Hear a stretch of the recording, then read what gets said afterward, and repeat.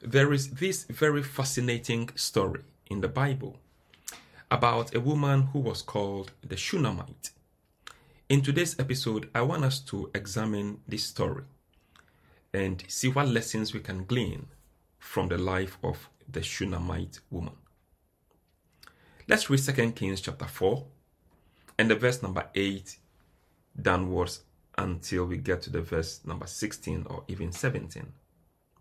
The Bible says, "Now there was a day when Elisha passed over to Shunem, where there was a prominent woman, and she persuaded him to eat food.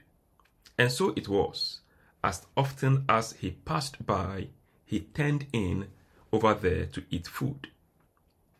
She said to her husband, 'Behold, now I perceive that this is a holy man of God passing by us continually. Please, let us make a little walled upper chamber, and let us set a bed for him, and a table, and a chair, and a lampstand. And it shall be, when he comes to us, that he can turn in and rest.' One day he came there and turned into the upper chamber and rested. Then he said to Gehazi his servant, 'Call this Shunamite.' And when he had called her, she stood before him. He said to him, 'Say now to her, Behold, you have been very careful for us with all this care. What can I do for you? Would you be spoken for to the king or to the captain of the army?' And she answered, 'I live among my own people.' And so he said, 'What then is to be done for her?' And Gehazi answered, 'Truly she has no son, and her husband is old.' He said, 'Call her.' When he had called her, she stood in the doorway. Then he said, 'At this season next year, you will embrace a son.' And she said, 'No, my lord, O man of God, do not lie to your maidservant.' Verse 17. The woman conceived and bore a son at that season next year, as Elisha had said to her." In this portion of scripture, it is very interesting to see how that Elisha, the prophet of God, now it will interest you to know that Elisha is the one who took over from Elijah, who is a very well-known prophet in the Bible. Elijah was a very powerful man of God. He often brought down fire from heaven. He was referred to, if you like, as a prophet of fire. His servant Elisha took over from him, and according to the scriptural narrative, we do know that Elisha received a double portion of the anointing that was upon the life of Elijah, his master.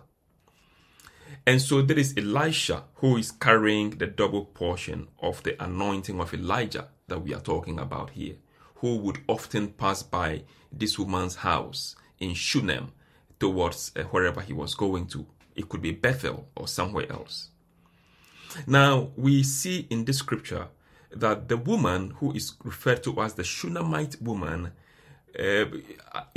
prepared a place in her own house to be able to host Elisha anytime Elisha was passing by. And all she did was to serve. All she did was to engage with Elisha in service. All she did was to create an upper room in her house, a place where Elisha and his servant Gehazi could come and take some rest and eat some food and relax before they continued on their journey to, it could be Jordan, it could be near Bethel, where the school of the prophets were, and so on and so forth. And the fascinating thing I want us to draw our attention to today is that the woman's husband is old, and the woman herself is referred to in the Bible as a great woman, and the woman is known to have no child. And so Elisha at this point is feeling very grateful for the woman's care towards him and his servant. And so Elisha says, what can I do for this woman? How can we be a blessing unto her? Now let me pause over there and say something about this. If you are a child of God, if you are a Christian and you are involved in service in the house of God, if you are a believer in the Lord and you are committed to serving Jesus Christ, your Lord and Savior, if you are a Christian and you make yourself useful for the kingdom of heaven, if you are a believer and you are not just a church goer, churchgoers are those who come and sit in the pews and warm the pews, receive a good word from the pulpit, they get up and they go back home. But a committed Christian is the one who is truly hungry for Christ. He is the one, or she is the one, who is desiring a relationship with Jesus Christ our Lord. And such an individual often gives themselves to service in the house of God. They would give to support the work of the ministry. They would come to church early to sometimes clean the chairs for others to come and sit on. They would serve as ushers in the house of God. They would often be in the music team, singing and worshiping. They would be part of those in the prayer team. They would be part of those in the outreach team. They would be those who would come and take care of the toilets so that others would come and have a clean place to refresh themselves. They would be those who are constantly serving in the house of God. They desire fellowship with God, and they make life easy for the rest of those in the work of the ministry. They are those on the pulpits preaching. They are those on the pulpits who are doing the work of the ministry. They are tirelessly working for God and supporting the work of the ministry with their time and also with their talents and also with their treasures. These are people who are really committed to Christ and they are hungry for Him. They are not just pew warmers. They are like this Shunamite who is truly hungry for God, who perceives that Elisha is a man of God and therefore I've got to be of service unto God through him. And so she prepares an upper room for him to come and to take some rest. It's amazing. Is it possible today that many a Christian do not care about the things of God anymore? Is it possible that you listening to me today, you are just a churchgoer? Is it possible that you listening to me today, you are not really hungry after Christ? But I want to challenge you as you listen to this podcast, that it is time you got up. It is time you arose. It is time you began seeking after the heart of God, not just after His hand. It is time you began seeking a true relationship with Christ, not just going to church and being part of something big, or being part of a group of people, or being part of some kind of an association. It is time you began to seek the Lord at a deeper level with Him. The Shunamite woman is one example that we can learn from. She is looking for nothing. She does not want to be introduced to the king. She does not want anything in return. And when Elisha asked her, what can I do for you? She says, I live among my own people. That is, I am content. I don't need anything from you. I just want to serve you. How many of us today in our Christian walk with God would have this heart of service? A people who want to serve without expecting anything in return. A people who want to love the Lord, knowing that loving God comes with persecution, without expecting that God will make all their bills paid and that God will solve all their problems in this life. That is the challenge that we've got. So when a believer faces the very slightest of a challenge in their lives, they give up on God because they have no heart to go through persecution. They have no heart to go through anything that will make them uncomfortable for the cause of the kingdom. It is sad that today when we come to church, we want everything solved for us. We want our problems resolved for us. We want everything put in place for us. We don't want to make ourselves uncomfortable. We don't want to make ourselves, a bit of discomfort. We don't want to have that in our service of Christ. Child of God, can I challenge you? Get up from your place of comfort and begin to make yourself restless for God. Begin to make yourself restless for the work of the ministry. Begin to give. Begin to give. Begin to serve.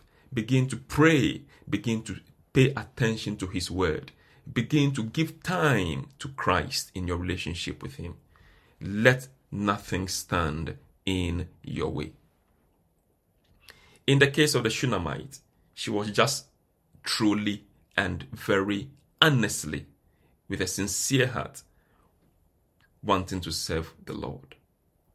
She just wanted to serve, and so she created an upper room. Now, let me go there a little bit.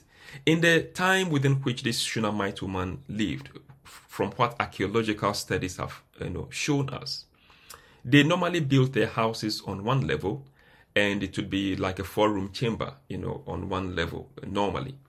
The upper room would normally be, very rarely a few families would build that in the time that this woman lived in. But somehow she decided to make room for this man of God, Elisha, in the upper room at a place that is higher than her various other rooms, at a level that is obviously higher than her entire house. Now, can I say to you, child of God, where have you placed God in your life? Is God placed higher than you? Is God placed higher than the job you are doing? Is God placed higher than your education? Is God placed higher than your finances? Is God placed higher than the things that are so precious to you? Where do you place God in your life? Which room have you placed him in your home? Is he in the upper room? Is the Lord in your upper chamber? Have you prepared the most important room for God in your life? This is a question that each and every one of us would have to ask ourselves. In the case of the Shunamite woman, the Bible says she prepared the upper room for Elisha. Oh, I pray that you also will prepare a special room for God in your life. I pray that you will give the most important room for God. I pray that you would reserve the most important place in your life for the things of God. Jesus gave his very life for you and for me. You and I can also give him the best of the best. In the Old Testament, they would give the first of the first fruits. It means you and I can also give God the best of the best. And so this is something we can learn from the Shunamite woman. She prepared an upper room for this man of God. What a blessing. What a blessing. Now let's go very quickly into finishing this story. The Bible said that when the Shunamite said, look, I don't need anything from you, man of God. I am literally just wanting to serve you because I perceive that God is with you. I perceive you're a man of God. I just want to serve you and prepared this room for you. The Bible said Elisha did something remarkable. That is, the man of God did something remarkable. Now, first of all, I want you to know that God, as you serve God, God is thinking about you. As you serve the Lord your God, he's also thinking, what can I do for my child? What can I do for my son? What can I do for my daughter? Just like how Elisha thought about blessing this Shunamite woman, God is also thinking good thoughts about you. He says, I know the thoughts I have towards you. They are thoughts of good and not of evil, to bring you to an expected end.